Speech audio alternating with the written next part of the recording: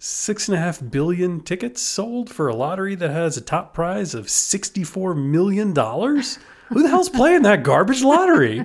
Yeah, that's a really good point. Right. It's the dumbest lottery I've ever heard of. Like, no. Oh man, somebody has pushed Robert's math button and he is just upset about it. I am.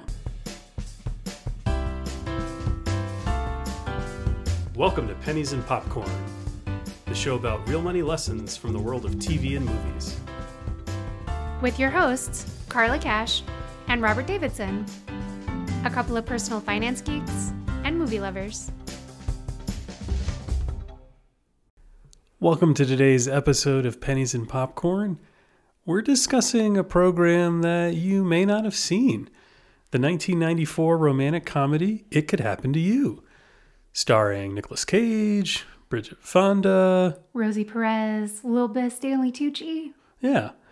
This is a movie I hadn't seen before until you recommended it for the show, and so we checked it out, and I have to say I love rom-coms. I'm willing to admit that. There are a lot of great ones from that era.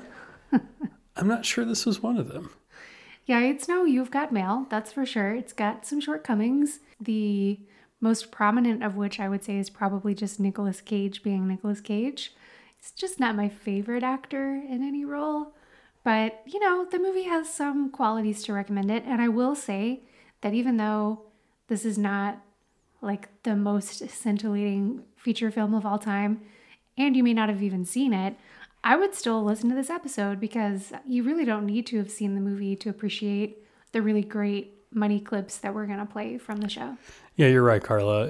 When you suggested it, I did not realize how horrible an experience it would be to watch the film.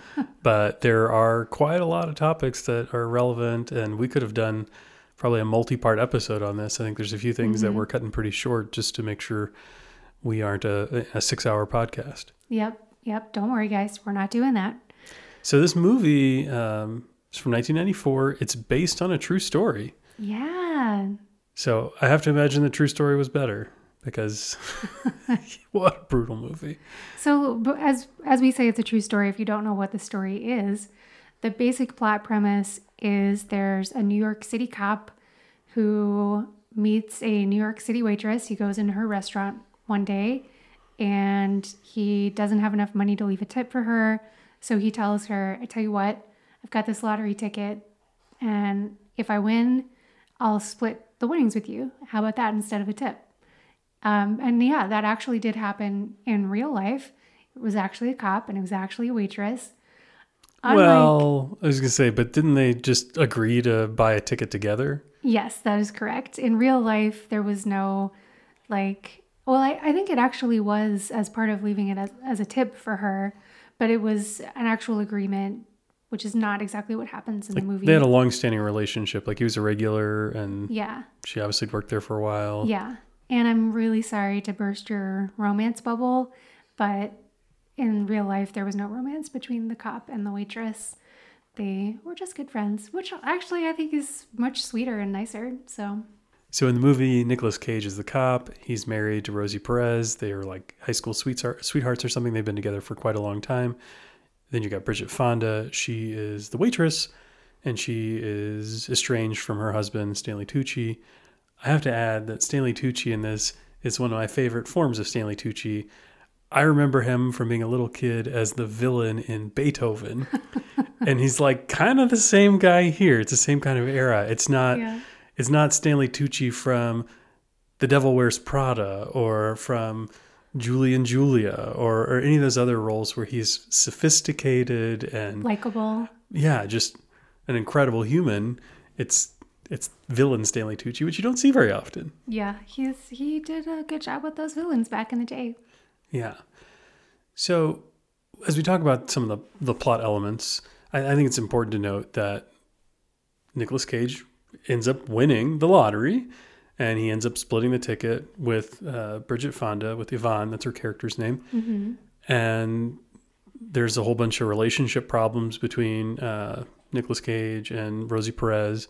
I think Charlie and Muriel are their character names. Yep. And I guess the movie is all about reconciling that. But forget all the rom-com drama that goes on in the movie. I think there's more to talk about in the money elements of things. Yeah, so many great money points to talk about.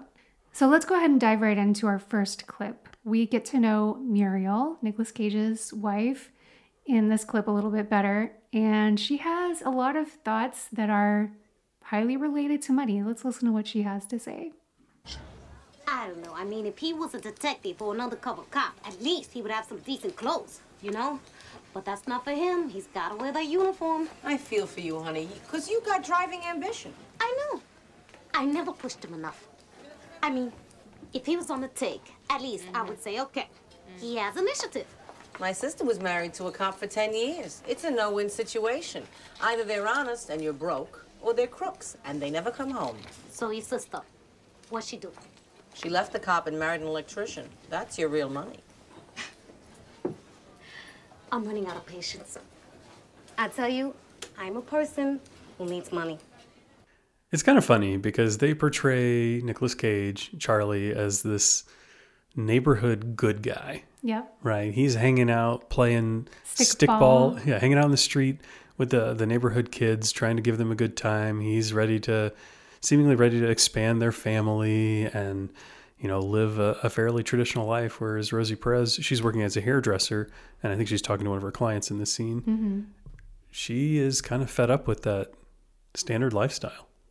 Yeah, she is all about the big bucks. She wants the finer things in life. And, in the movie, she is portrayed as the villain for wanting these things and not appreciating Nicolas Cage for the good-hearted guy that he is portrayed as in the movie. And I have a lot of sympathy with that approach, but, there's nothing wrong with wanting the finer things in life. A lot of people do.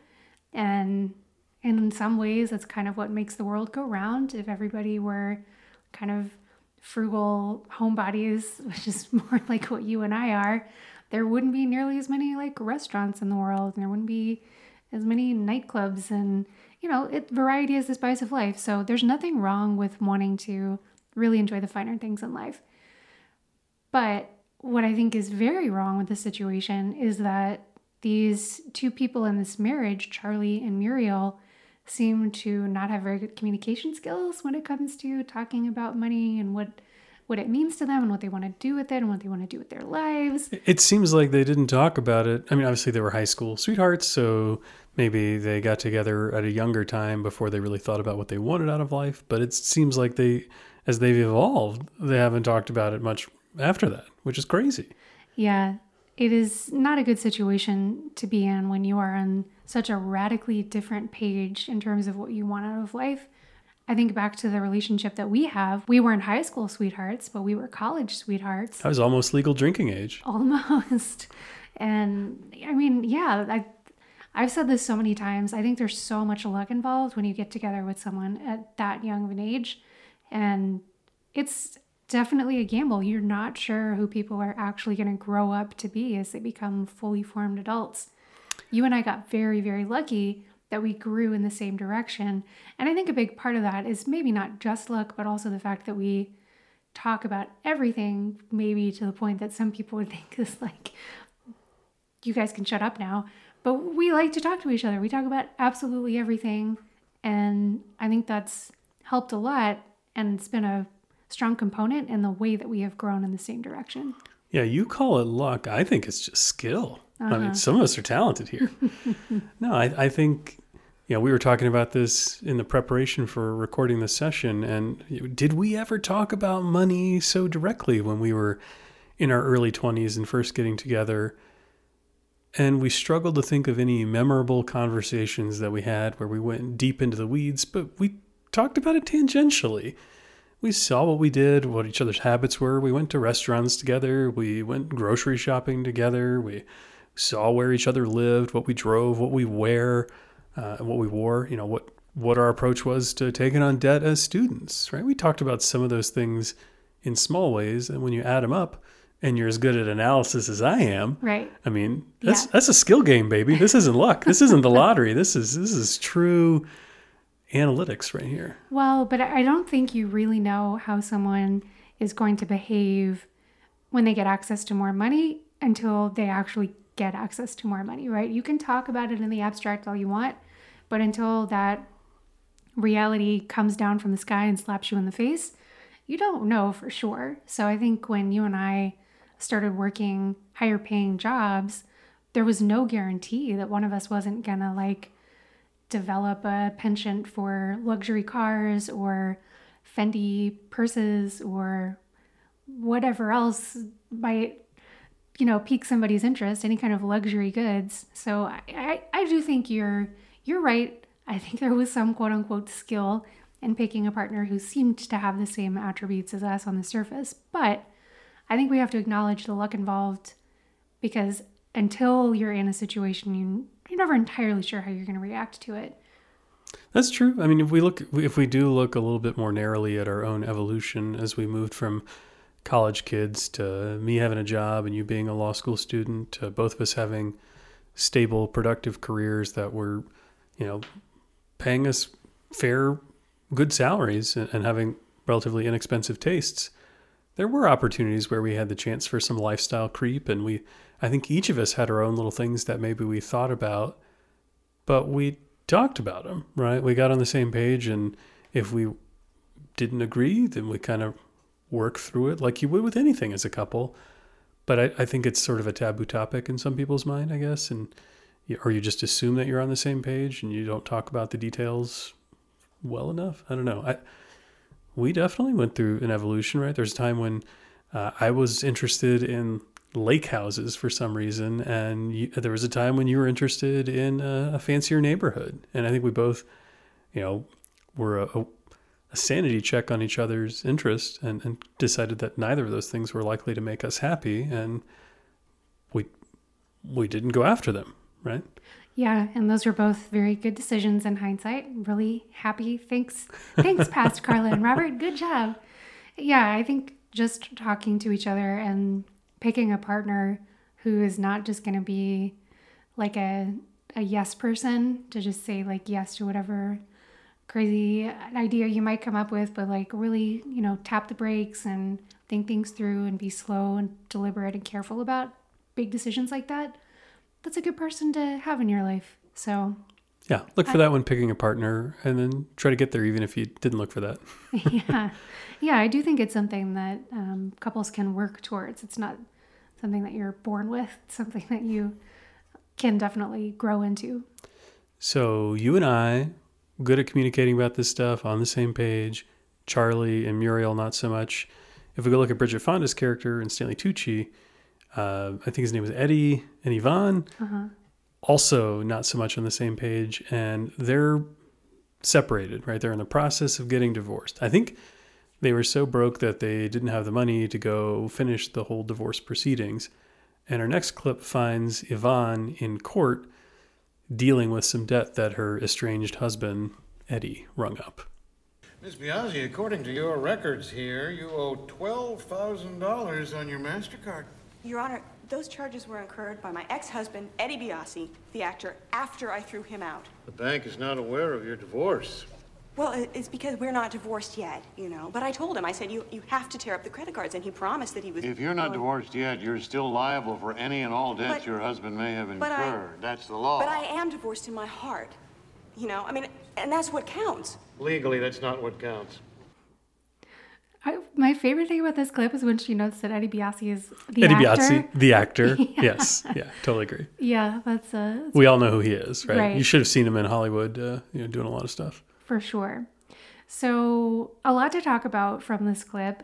I think the most critical point is what the judge is telling her, that you are responsible for your partner's debt. If you guys are still legally married, I don't really care what's going on in your heart. You guys are legally responsible for each other's debt, assets. Like, you guys share things. That's just the way the law is.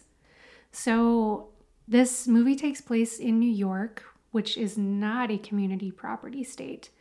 So I don't know if the judge is right under New York law with their slightly different, weirder rules, but probably he is right. And if you are living in America, it's a fairly safe bet to assume that you're going to be liable for your spouse's debts, which is another reason that it's really important to choose a partner carefully and communicate carefully about the financial decisions that you're each making.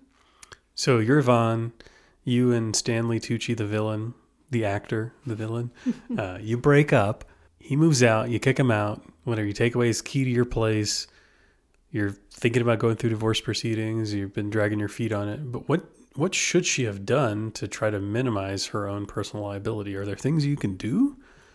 So this is such a tough question because I'm going to take notes pretty carefully on this, Carla. Please. My primary response to that is she needs to talk to a lawyer. I realize that's not very feasible for her because she is flat broke, right? She doesn't have any assets whatsoever. It seems like maybe what little she did have, her crappy husband like went out and squandered. But the best thing for you to do if you're in a situation like that is talk to a lawyer, because depending on which state you're in, there might be some maneuvers you could do to protect yourself. But generally speaking, I would think the best thing to do is to close any kind of joint accounts that you guys had together, take out whatever portion they'll let you take out, any portion that should belong to you, and make sure he or she, whoever your ex-partner is, make sure that they can't touch that, and try to close down any credit cards that they might have access to. I was just going to say, you probably want to get them off of any sort of shared credit cards so that if they open up some credit, it's in their own name and maybe it is more clearly theirs than yours. Yeah. Yeah, I mean, it's going to be a complicated process. Some divorces are very contentious. Contentious usually means expensive. It's just not going to be fun no matter how you slice it. But the best thing for her to do is really to talk to a good divorce attorney and try to take the best steps she can for the specific state that she's in. So my favorite part of this whole divorce scene, other than the actor line that gets tossed out there, is the way that the judge calls her bankrupt, right? Yeah. So it's like he went to Michael's that morning and got a stamp and a little pad, marked it in there, and then bam, slams it down on the paper that says bankrupt. The only like worse version of a bankruptcy proceeding I've seen on TV was in The Office when Michael Scott yells that he declares bankruptcy. Yeah. But at least there was Oscar there to point out how ridiculous that was. There's no one in this movie to be like, that's not how bankruptcy works. Yeah, just because you're in a courtroom, like, doesn't mean you're portraying bankruptcy accurately. Yeah, the judge, you don't just go talk to the judge for the first time about your Eddie Biasi, the actor's debts that are under your name, and therefore, if you can't pay, you're bankrupt. Here you go, done, settled, move on. Yeah, sadly, it is much more complicated than that. I wish our legal system was way less complicated than it is, but we are where we are. So yeah, she would have had to jump through a lot more hoops and take a lot more steps in order to be declared officially bankrupt, with all the benefits that come with being bankrupt, which generally speaking, credit card debt is dischargeable in bankruptcy. So she should be getting, bankruptcy exists because people need it, right? Like, it does provide people with a lot of benefits. We always think of it as like a terrible thing, and it can be, and it really is a huge negative mark on your credit, but it also comes with benefits. Like, you wouldn't do it if there weren't benefits. Well, I suspect in a future episode of Pennies and Popcorn, we will talk about programs that go way more into bankruptcy, and it's much more relevant. Another funny thing, though, about the court system that happens in this movie is, so Yvonne and Eddie have this debt together that Eddie rings up, and it is somehow Yvonne's responsibility or their shared responsibility. Later in the movie, Muriel and Charlie have this winning lottery ticket, and Muriel is basically saying 100% of that lottery ticket should be hers. And they're going through some sort of proceeding about this. The marital debt is evenly split, but the marital lottery winnings aren't? That seems pretty messed up. Yeah, there are just like a couple of legal problems with this film. Nothing about the court proceedings that we see make any real sense. They're just totally fabricated to keep the plot moving along in a nice chipper clip. But they don't actually reflect reality at all.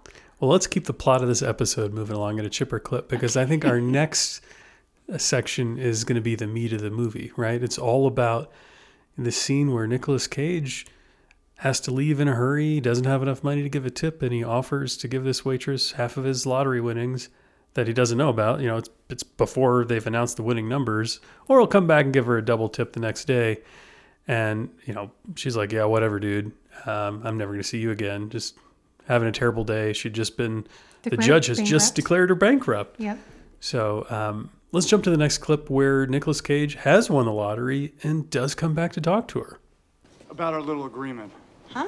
Double the tip or half of what I won in the lottery. That agreement. How about we make it your choice? Door number 1, double the tip. Door number 2, half of what I won in the lottery. My choice.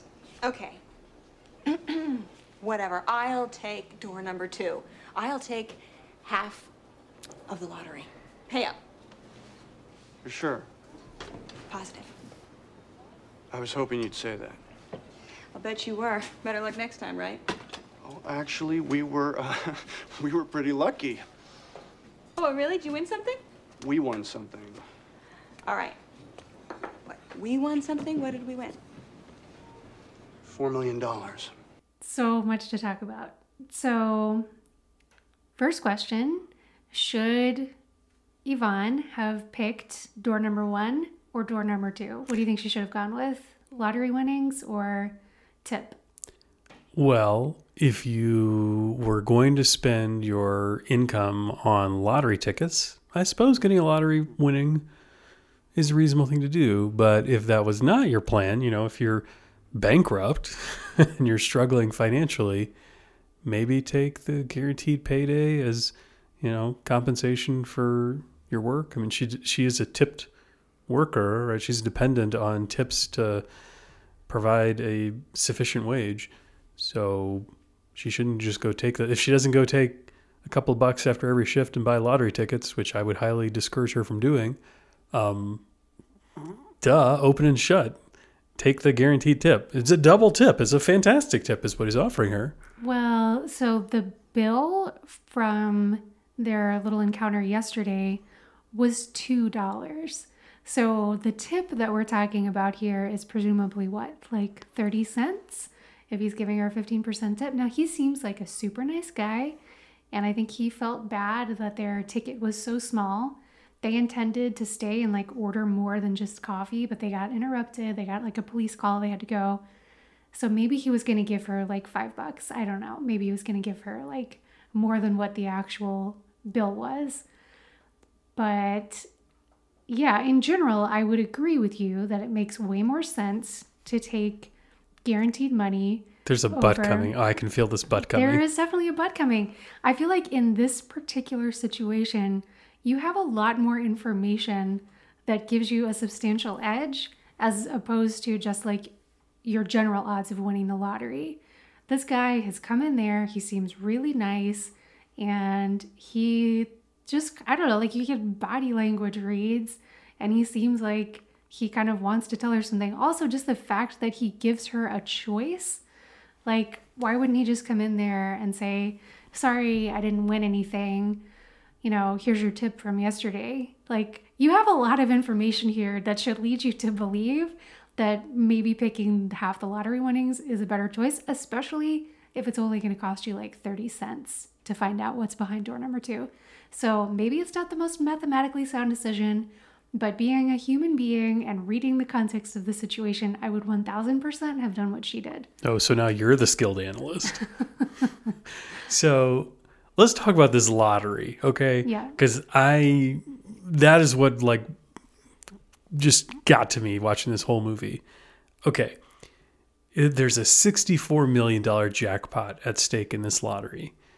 And there are 16 winners. Yeah. Okay, this is the New York State Lottery, and there are 16 different winners. So they end up winning $4 million. They get their 1/16th share of the $64 million prize. And you're like, well, gosh, Robert, that's pretty weird. 16 people won the lottery. The odds of this must be, like 1 in 8 million or something like that for winning the lottery. No, heck no. Okay, it's a 6-number lottery. They run out the numbers. The lowest number we hear is a 6, so we know that they accept 1-digit numbers. And the highest number we hear is 84. I'm guessing this is like a 1 to 99 kind of lottery number, but we'll just assume it's a 1 to 84 lottery, okay? Okay. Your odds of picking 6 numbers that win this lottery are like 1 in 400 million. Okay? For there to be 16 winners, on average, you would have expected like 6.5 billion tickets to have been sold, assuming that all of the tickets were independently selected and, there were truly random selections and there wasn't some sort of bias in the numbers. There probably was. But nevertheless, 6.5 billion tickets sold for a lottery that has a top prize of $64 million? Who the hell's playing that garbage lottery? Yeah, that's a really good point. Right. It's the dumbest lottery I've ever heard of. Like, well, it's maybe the second tier prize is really, really good. Like if you get 5 out of the 6 numbers, you get a ton of money and they're not trying to give a huge jackpot. I don't know, but this seems absurd. Like couldn't they have done the math on this? It wasn't that hard. Like lotteries existed back then. They were able to build a Powerball, a Mega Millions. I don't know what all the lotteries were in 1994 that existed, but come on, people. Couldn't the producers get this right? Oh man, somebody has pushed Robert's math button and he is just upset about it. I am. I really am. And, so if you know that this lottery is this much of a garbage lottery odds kind of setup sort of thing, you should probably be like, I don't know, man. I don't want my share of the lottery ticket. What could this possibly be? Yeah, well, those are really good numbers, and I really appreciate where you're coming from with that. I still stand by my decision if I were in her shoes. Well, one, you have to remember, she doesn't have all this information about the odds of the lottery. She doesn't know how many people won. She doesn't know any of that.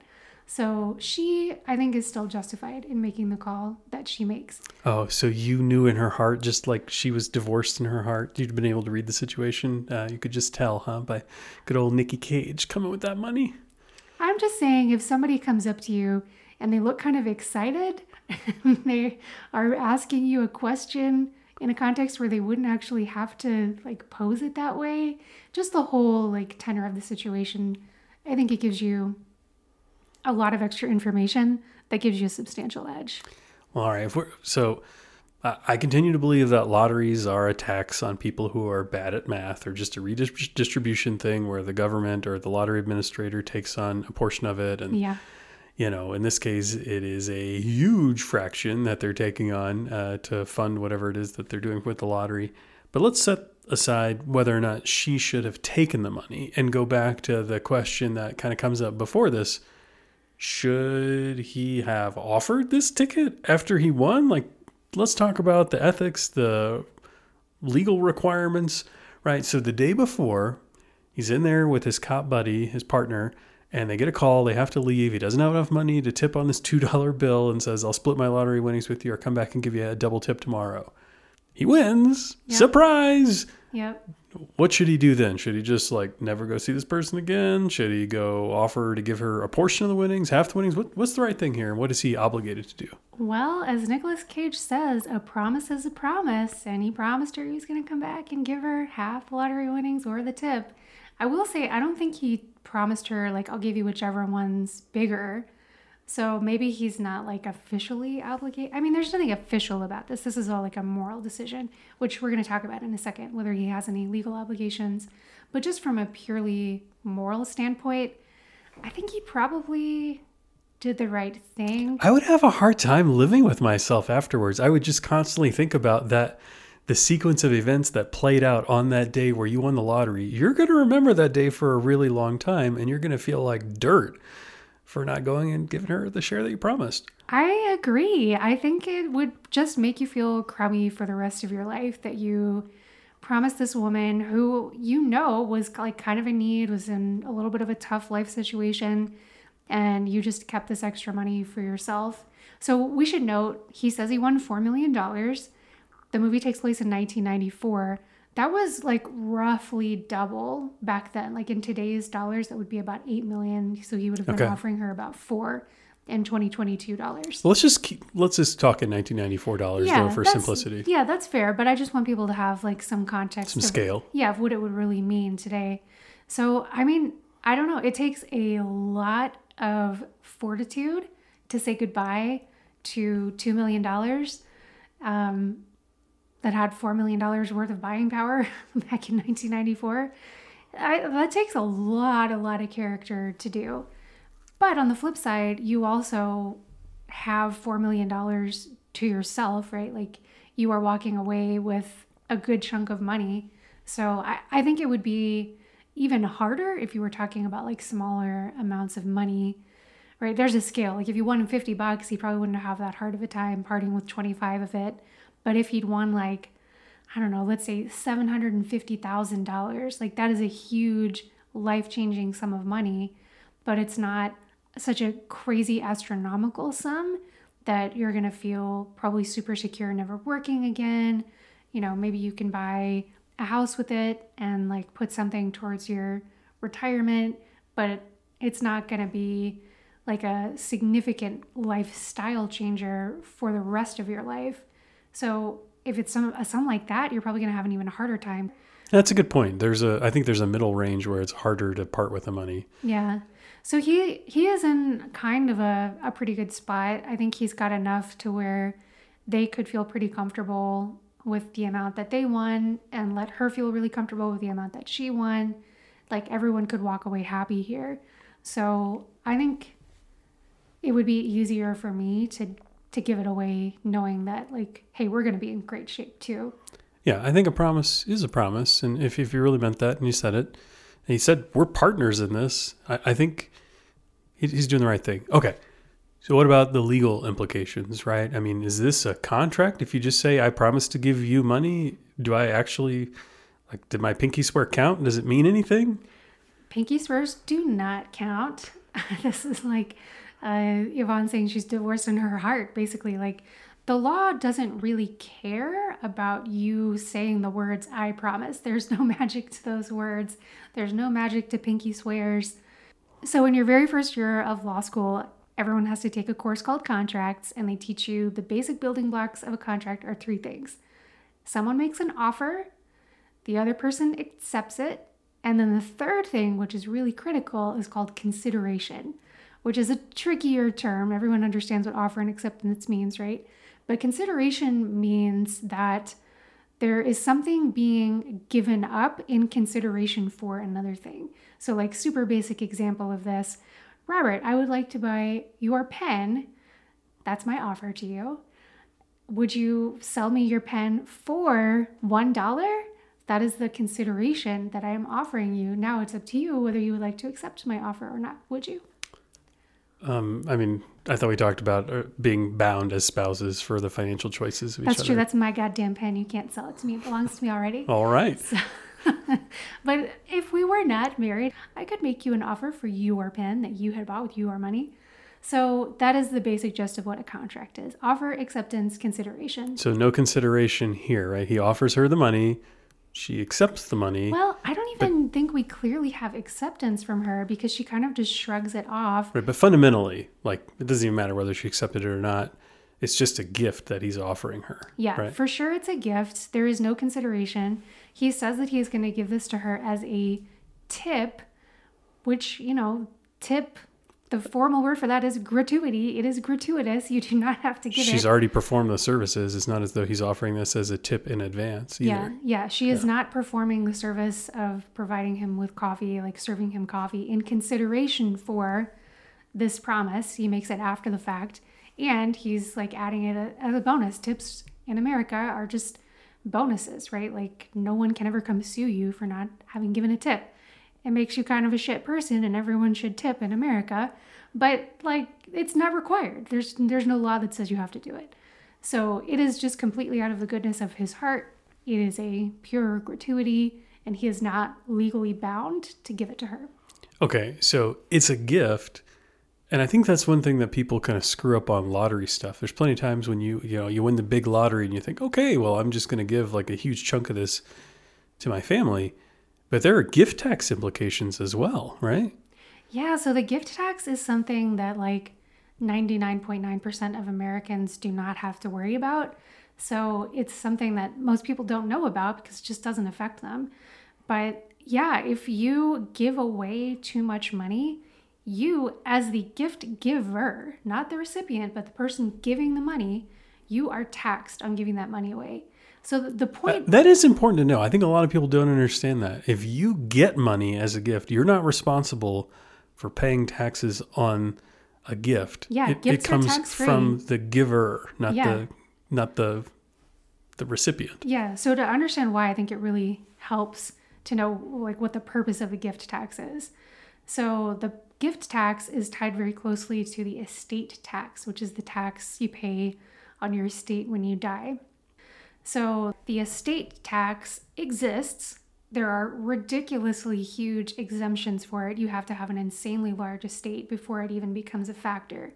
But if you are one of the insanely lucky few who's going to have a big enough estate to be worried about this kind of thing, one thing you might do to get around the estate tax, I'm just going to give away all of my money to my kids or my dog or, my friends and my extended family before I die, and then bada bing, bada boom, there won't be any estate tax. Well, the gift tax is basically the government's way of saying, that's not a good idea. We actually want to tax that money that you're passing on.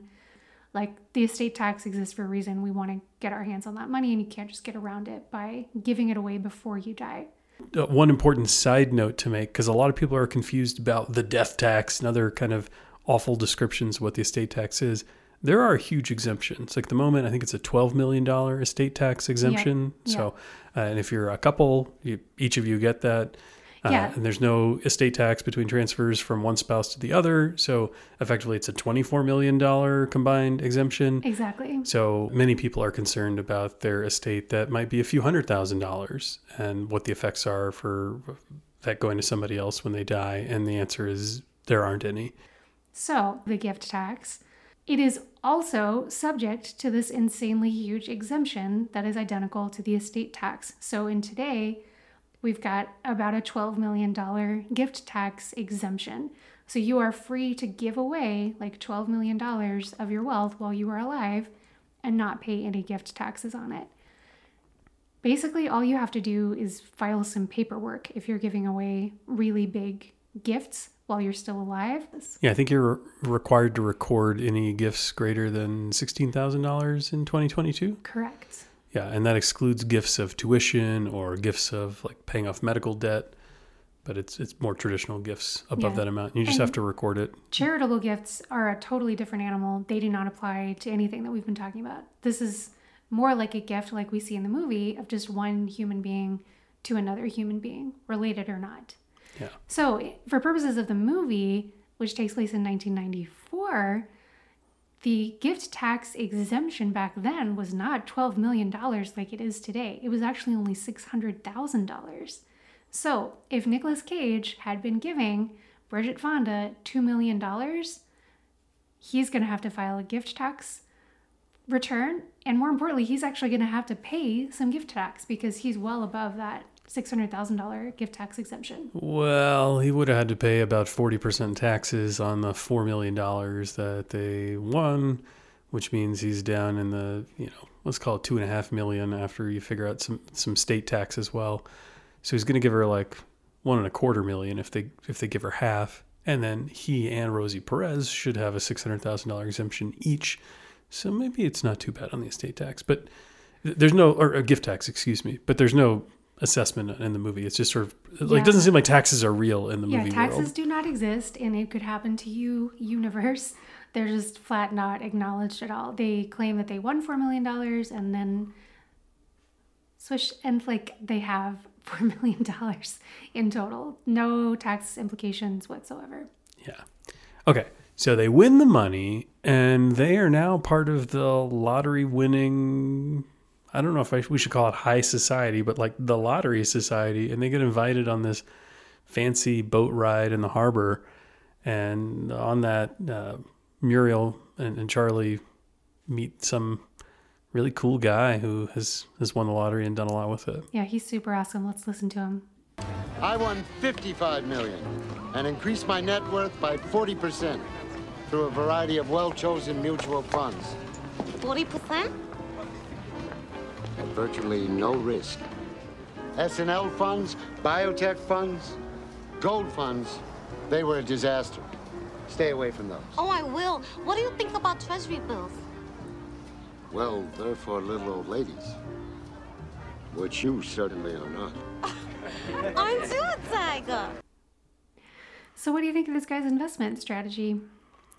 Well, I mean, he increased his net worth by 40% with no risk. So surely he's an investing savant. So I do not. First of all, I really want to know over what time horizon he increased his net worth by 40%, because over a long time horizon, that is not at all impressive. In fact, it might be downright terrible if we're talking about a long enough time horizon. And, you always have to compare things to what like the average stock market return was. So I want to know, what was the average market return like over this time period that he's claiming to have gotten 40%? Because it could be pretty bad compared to the market returns. So I like that he's investing in mutual funds. I think that is a reasonable choice to do with your money. I wouldn't have done whatever sort of targeted sector funds that he's talking about, which are probably actively managed and have a pretty big expense ratio. I would have recommended index funds, although in 1994, it may have been a lot harder to get access to some of those products. You may be, if you went to a brokerage outfit, you probably would have had a harder time finding the right folks. So we're not going to get too far into the weeds here on index funds versus mutual funds and why we prefer index funds as a passive investment strategy. But I think the most important thing to take away from this guy is that phrase that he uses, almost no risk involved, because it's just false advertising, right? When somebody claims that they've made a large return with virtually no risk, they're just straight up lying to you. If you're making that big of a return, and again, 40% may not be that big. I mean, if you made it in a month, that's awesome. You probably shouldn't be taking anybody's risk assessment advice who won $55 million playing the lottery. Yeah, that's true. Especially this particular lottery, which apparently pays you like pennies on the dollar even when you win big. But in any event, yeah, this guy seems to be peddling these quote unquote, get rich fast, no risk involved kind of schemes, which just flat don't exist. You can get lucky with some investments, right? You can invest in something like Facebook when it is just starting out and you buy it for like $1 a share.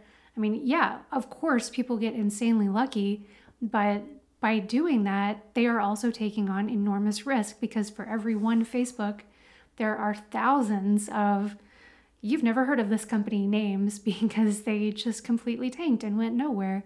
So you are always taking on risk when you are investing in one particular company, especially even if you're just investing in like one type of company, like biotech or whatever he mentions in this clip is something to stay away from.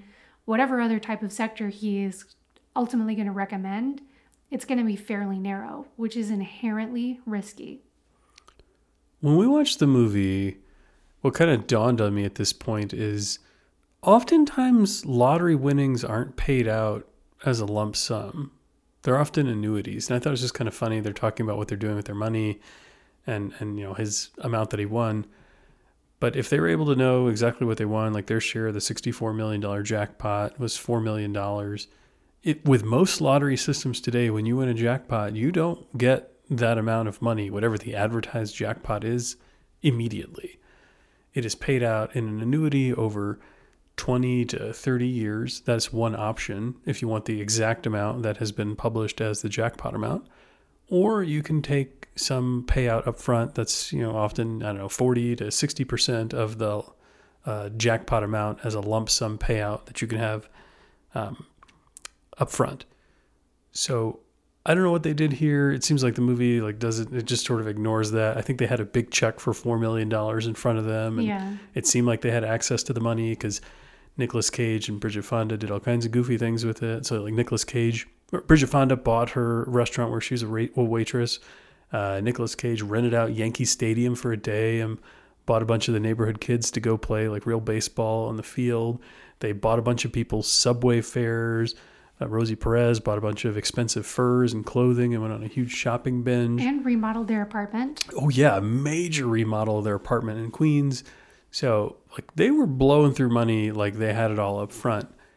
But I guess the question that I wanted to ask, the more interesting question is, forget what they did in the movie. What should you do if you win a decent sized lottery? Should you sign up for the lump sum and get it all up front, or should you accept the annuity? Usually it's a gradually escalating payment in those annuities that totals up to the amount of the jackpot. What do you think? I think it depends on what kind of person you are, because if you take the lump sum and you invest it pretty wisely, you will probably come out better in the long run than if you had taken the annuity. But if you're not someone who you feel like you can trust yourself to let the money sit and grow and just take like a small piece of it every year to live on, then you're probably much better off taking the annuity. I think the vast majority of people would be way better off with the annuity. That said, I think the vast majority of lottery winners don't. I think they want the lump sum. They want access to the money right now. They feel like they can take it, invest it, and do more with it. But in the reality, many of them will just end up spending it. Yeah, it takes a lot of fortitude to not go spend it up like crazy. And again, like it depends on who you are as a person, depends on what your background is, depends on what kind of needs you have in life. Like you could be in a situation where you really need to buy like a better place to live. That's a main priority for you. Maybe you have a lot of debt that you have to pay off. So there could be situations where I think taking the lump sum would be better. But yeah, usually lottery winnings are at least in the double-digit millions of dollars, if not triple digits, right? So when you win one of those jackpots, your annuity is going to be $500,000 or more if it's a really small jackpot. Potentially, $10 million a year or more. You can pay off a lot of debt or upgrade your living situation pretty quickly. Yeah, with that kind of funding. That's true. It definitely depends on how much you've won. So I think it's a question where you need to step back and ask yourself, like, do I have the discipline to manage this money correctly? Do I have the skills with this life-changing amount of money in my hands right now to go make good choices? Or should I bet on like developing those skills over time and keeping the money from myself? Yeah. I also think it would be a good idea to sit down and do some math and try to figure out what the tax implications are going to be. I don't think they're going to change that much if you're a substantial lottery winner, right? You're going to hit the upper limit of the tax brackets pretty quickly, right? Unless there's a serious change to our tax structure. I guess that's one benefit for getting your money up front.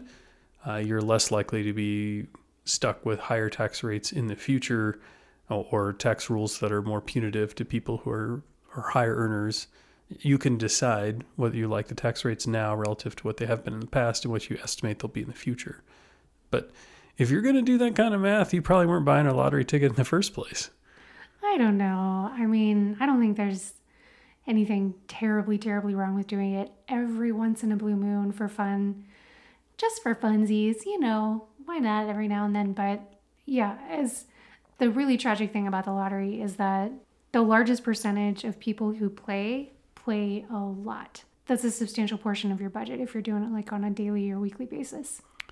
So whether you get the annuity or you take the lump sum, if you win a big lottery jackpot, it is a life-altering sum of money, and that influences the way people around you behave. Mm-hmm. Our final clip that we're going to talk about from the show is Nicolas Cage's police partner asking him, how's this affecting your life?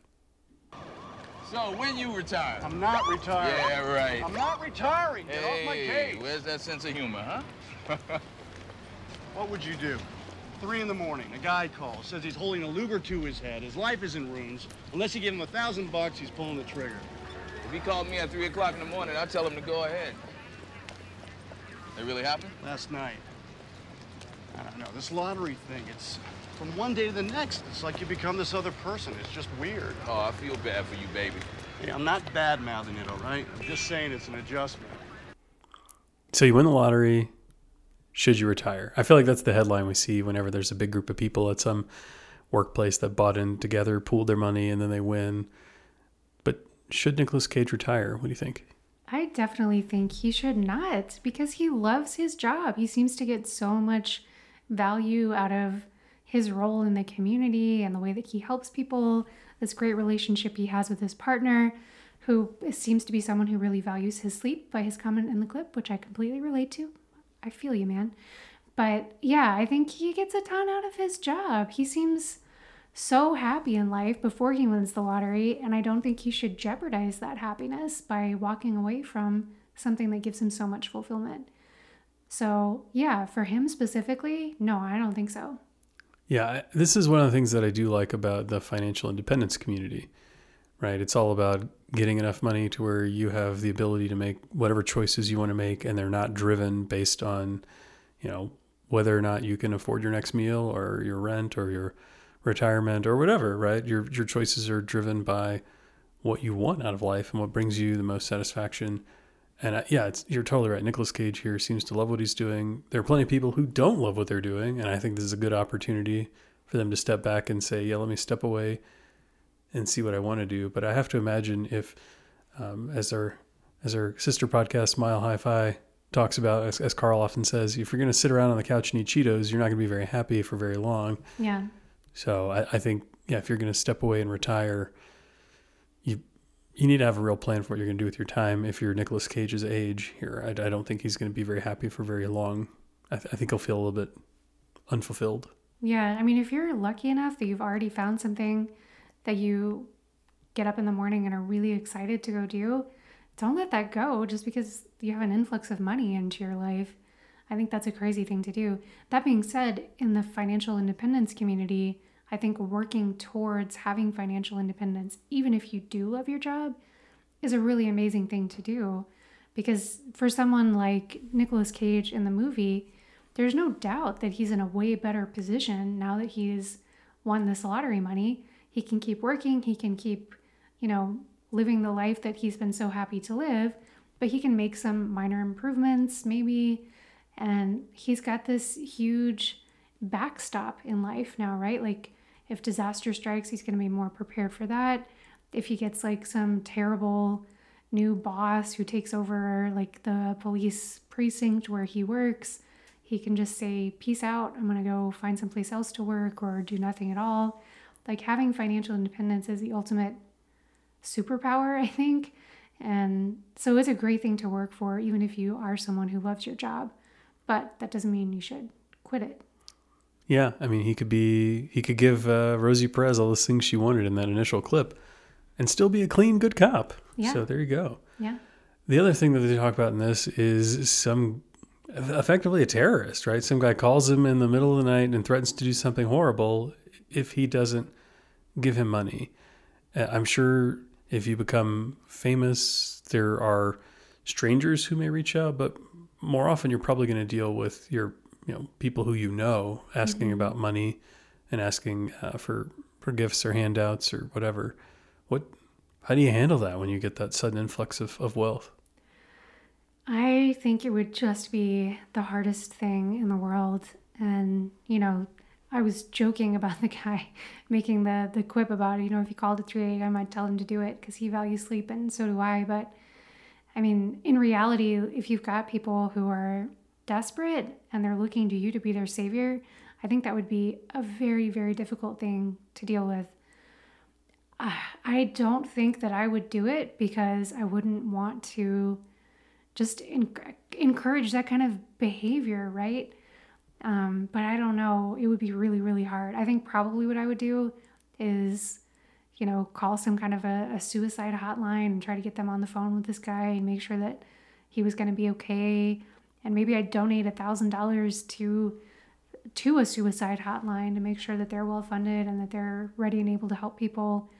But I don't know, for this random guy to call in the middle of the night like that, I don't think I would do it. I don't think you can be beholden to people who are asking for whatever you have, no matter how you've earned it, whether you've earned it through business success, you were an athlete, a celebrity, you won a lottery. Like, I just don't think you can feel obligated to give something to random strangers who really, I call him a terrorist because that's what he's doing, right? He's basically holding you hostage and making you either feel horrible about whatever happens to him in the end or forcing you to give up some money in order to protect your conscience. That's despicable.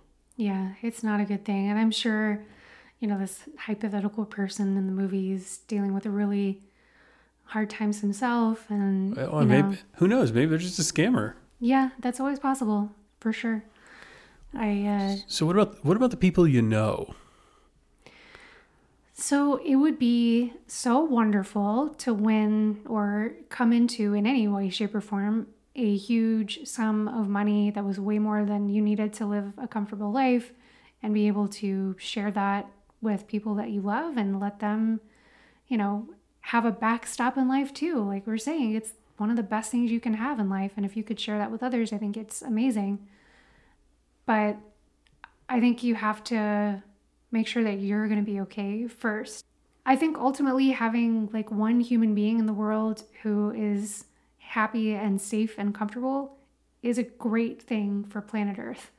So if you are creating one of those and it happens to be yourself, I think that's a really powerful and good thing to work towards. And if you have enough left over after doing that to spread it around, then I think that's great. I think if people are coming to you and asking for money, if they're genuinely your friend, if they're genuinely if they're truly genuinely a loved one, you can tell them no, right? I think you have the ability to analyze their situation, to think about it critically, to think about the effect on you. Is it the right thing to do with your resources to go help them out?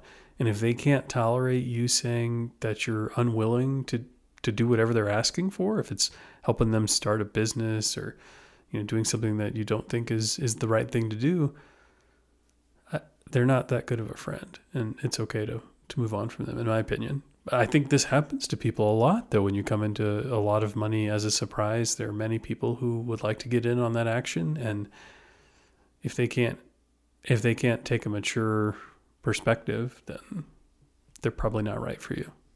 Yeah, I think that's a good way to think about it. The people who really have your best interests at heart are not going to put you in an uncomfortable situation and ask you for something that you're either not able to give or that, you really shouldn't give. So if you're thinking about playing the lottery, my advice is to do the math.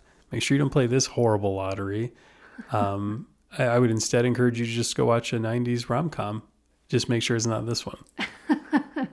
Yeah, it definitely has its flaws, but hopefully this gave us a chance to talk about some really interesting money stuff. Hope you guys learned a little bit about the gift tax and tax implications in general. And yeah, we really hope you don't go buy lottery tickets, because no more than once a year. That's my admonishment.